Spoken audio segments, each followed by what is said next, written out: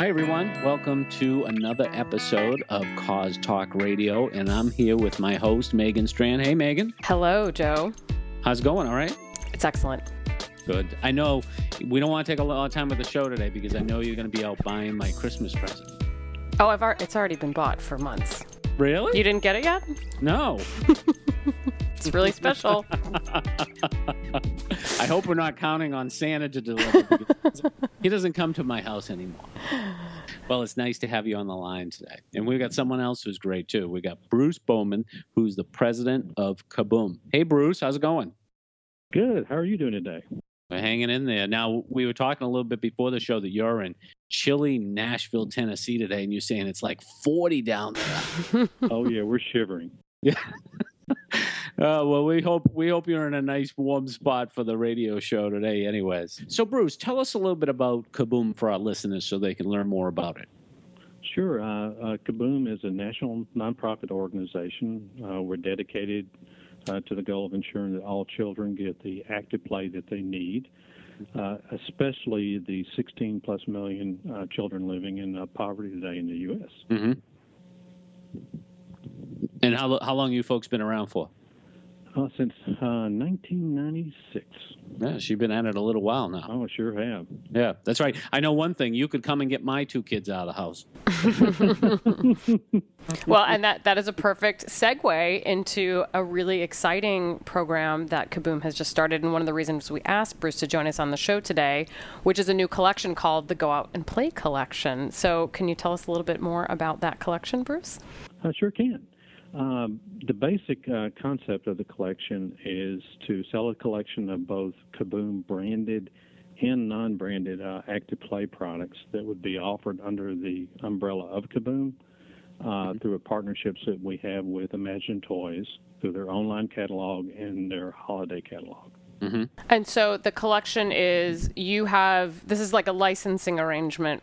You've developed product. And did you develop the product with Imagine Toys, or is this a different manufacturer and you're selling with Imagine Toys? How does that work? No, we developed them in conjunction with Imagine Toys. We did it jointly.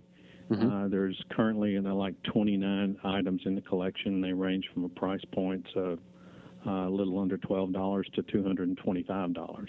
Mm-hmm.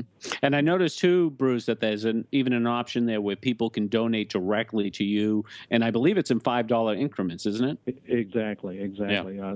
They can do that either by selecting an option online, or they can do it at checkout. Mm-hmm.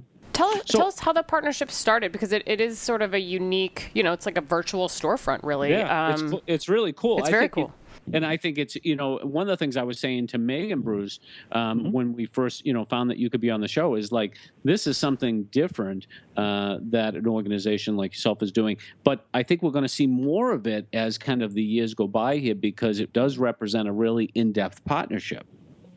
Well, I agree totally, because one of the things that nonprofits really struggle with the most these days is how to broaden and deepen relationships with advocates, while at the same time trying to generate unrestricted income. Right. It's one of the hardest types of income to generate right. as a nonprofit. Where this originally started was like most of these kinds of relationships I've found over the years really developed with one person. Mm-hmm. And this happened to be with Holly Ringel, who's the CEO of Imagine Toys. Mm-hmm. And I had the good fortune to meet her, and come to find out she is very much a believer in play and how important it is for kids. And then we found that the missions of our two organizations overlapped quite a bit. Mm-hmm. And so that basic premise to us had to be there, and that whoever we partnered with, their basic mission had to be at least complement what we did.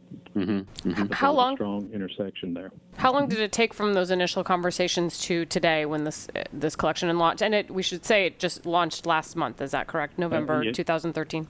Exactly. From the time we started working on the details, around 8 months. Mm-hmm. And how's the program been going in the first month? It's still early, since we're right in the middle of the holiday, selling season. Oh, that's true. Yep. But right now it's looking good. Looking good. Can you talk to us at all about, it sounds, you've just said that you and Imagine Toys have very similar missions. Talk to us about the individual goals from each of your perspectives for this program. What are you looking to get out of it? What is Imagine Toys looking to benefit from the relationship? Our primary reason for doing this is to help Kaboom extend and leverage our brand and awareness of our cause into new business opportunities and segments and with consumers who we probably could not touch otherwise. Right. I mean, what's great about Kaboom is you guys are involved in a great mission that involves children, which I think obviously has a high appeal for companies that are interested in cause marketing programs. But one of the things I find that's really helpful, Megan and Bruce, with programs like yours, is it just gives you credibility when you're going out there and speaking to other people about doing programs with you. Exactly. And eventually, this is sort of a test case for us, quite honestly, because this is the first time we've done a virtual storefront, and so we're doing, we're testing on several, different areas.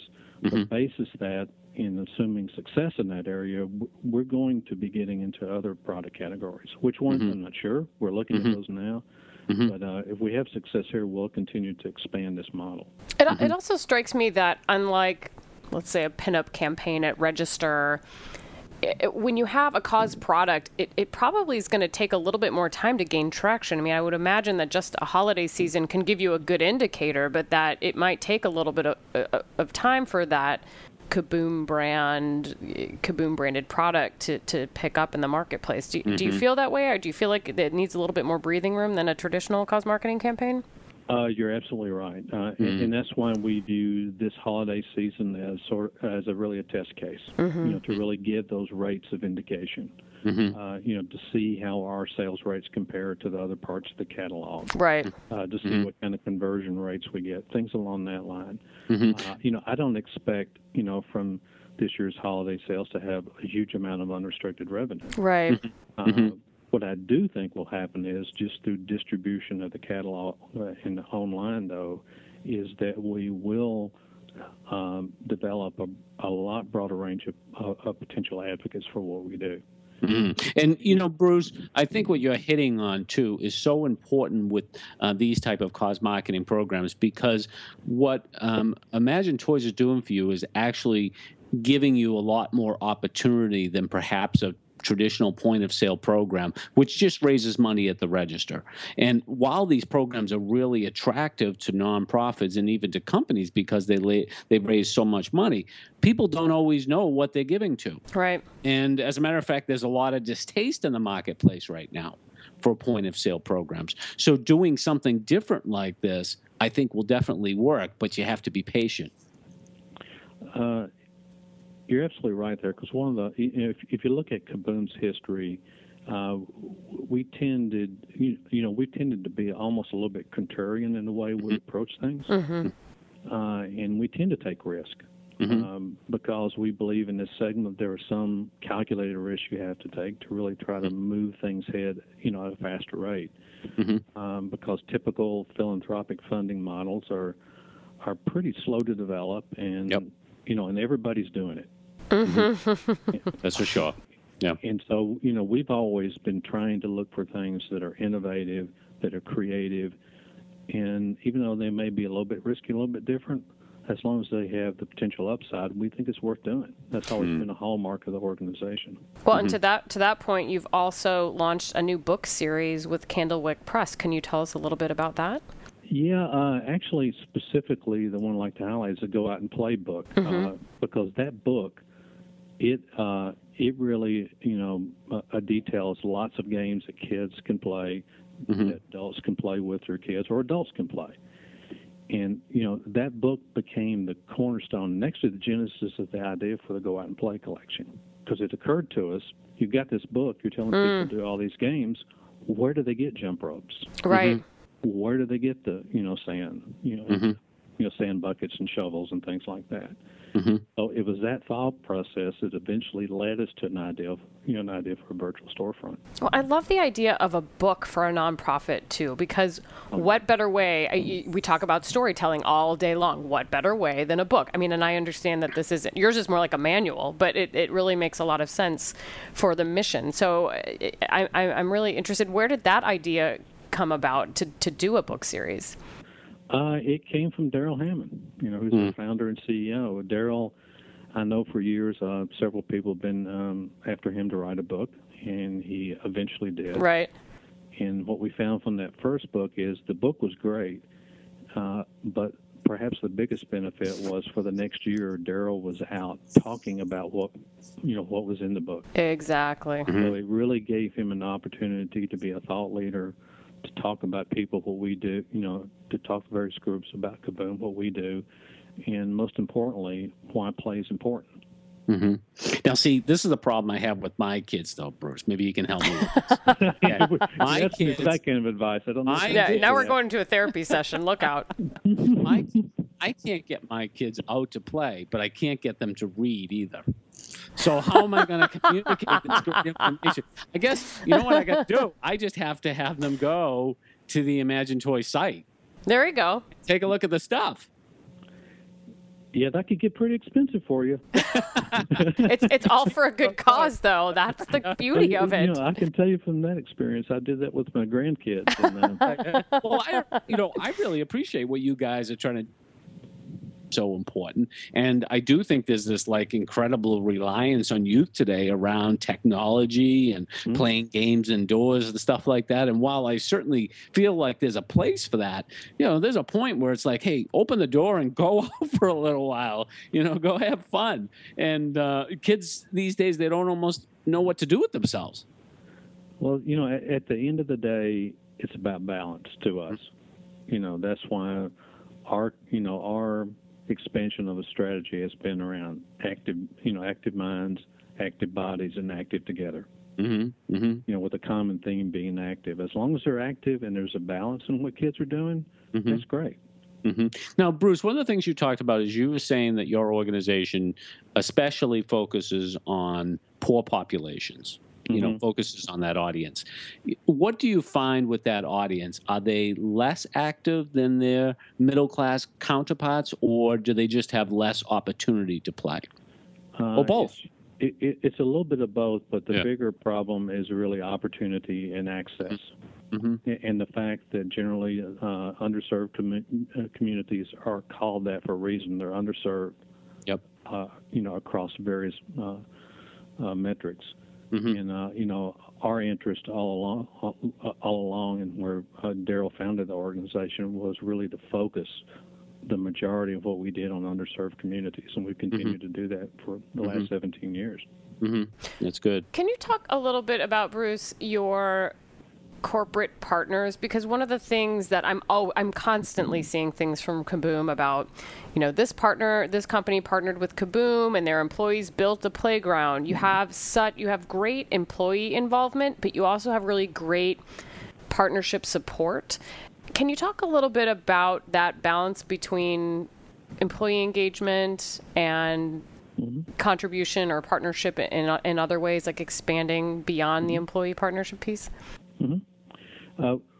We've been extremely fortunate to have, some really good partners over the years. We have several large partnerships now that are multi-year, multi-million. For instance, CarMax, Disney, Humana, Foresters, and they cover various industry segments.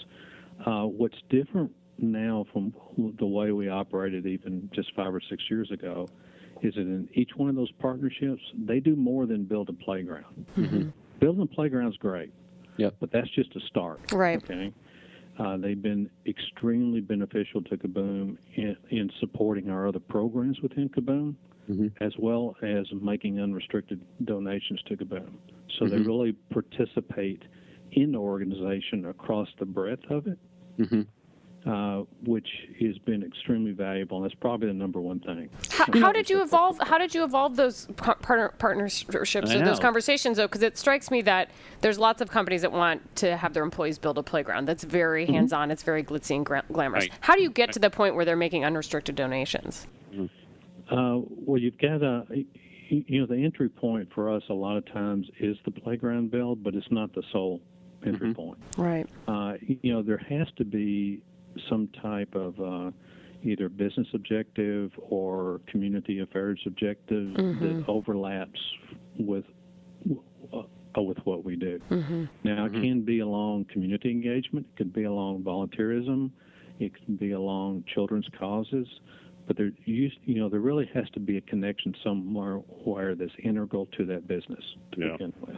Yeah, and you know what I like though, Bruce, is what you're talking about too is like, building a playground, Megan and Bruce, it's very transactional. And, okay, we're going to do this, we're going to do that, and when it's done, people are going to enjoy it, but we're going to move on. What you've been able to do is really find ways for companies to become more involved with your organization. And in turn, it's transformed you as an organization, but it sounds like it's also transformed them as a company. Mm-hmm. Well, it has in a lot of different cases because, one thing we've heard over and over is that, once you get a solid foundation for one of these corporate partnerships.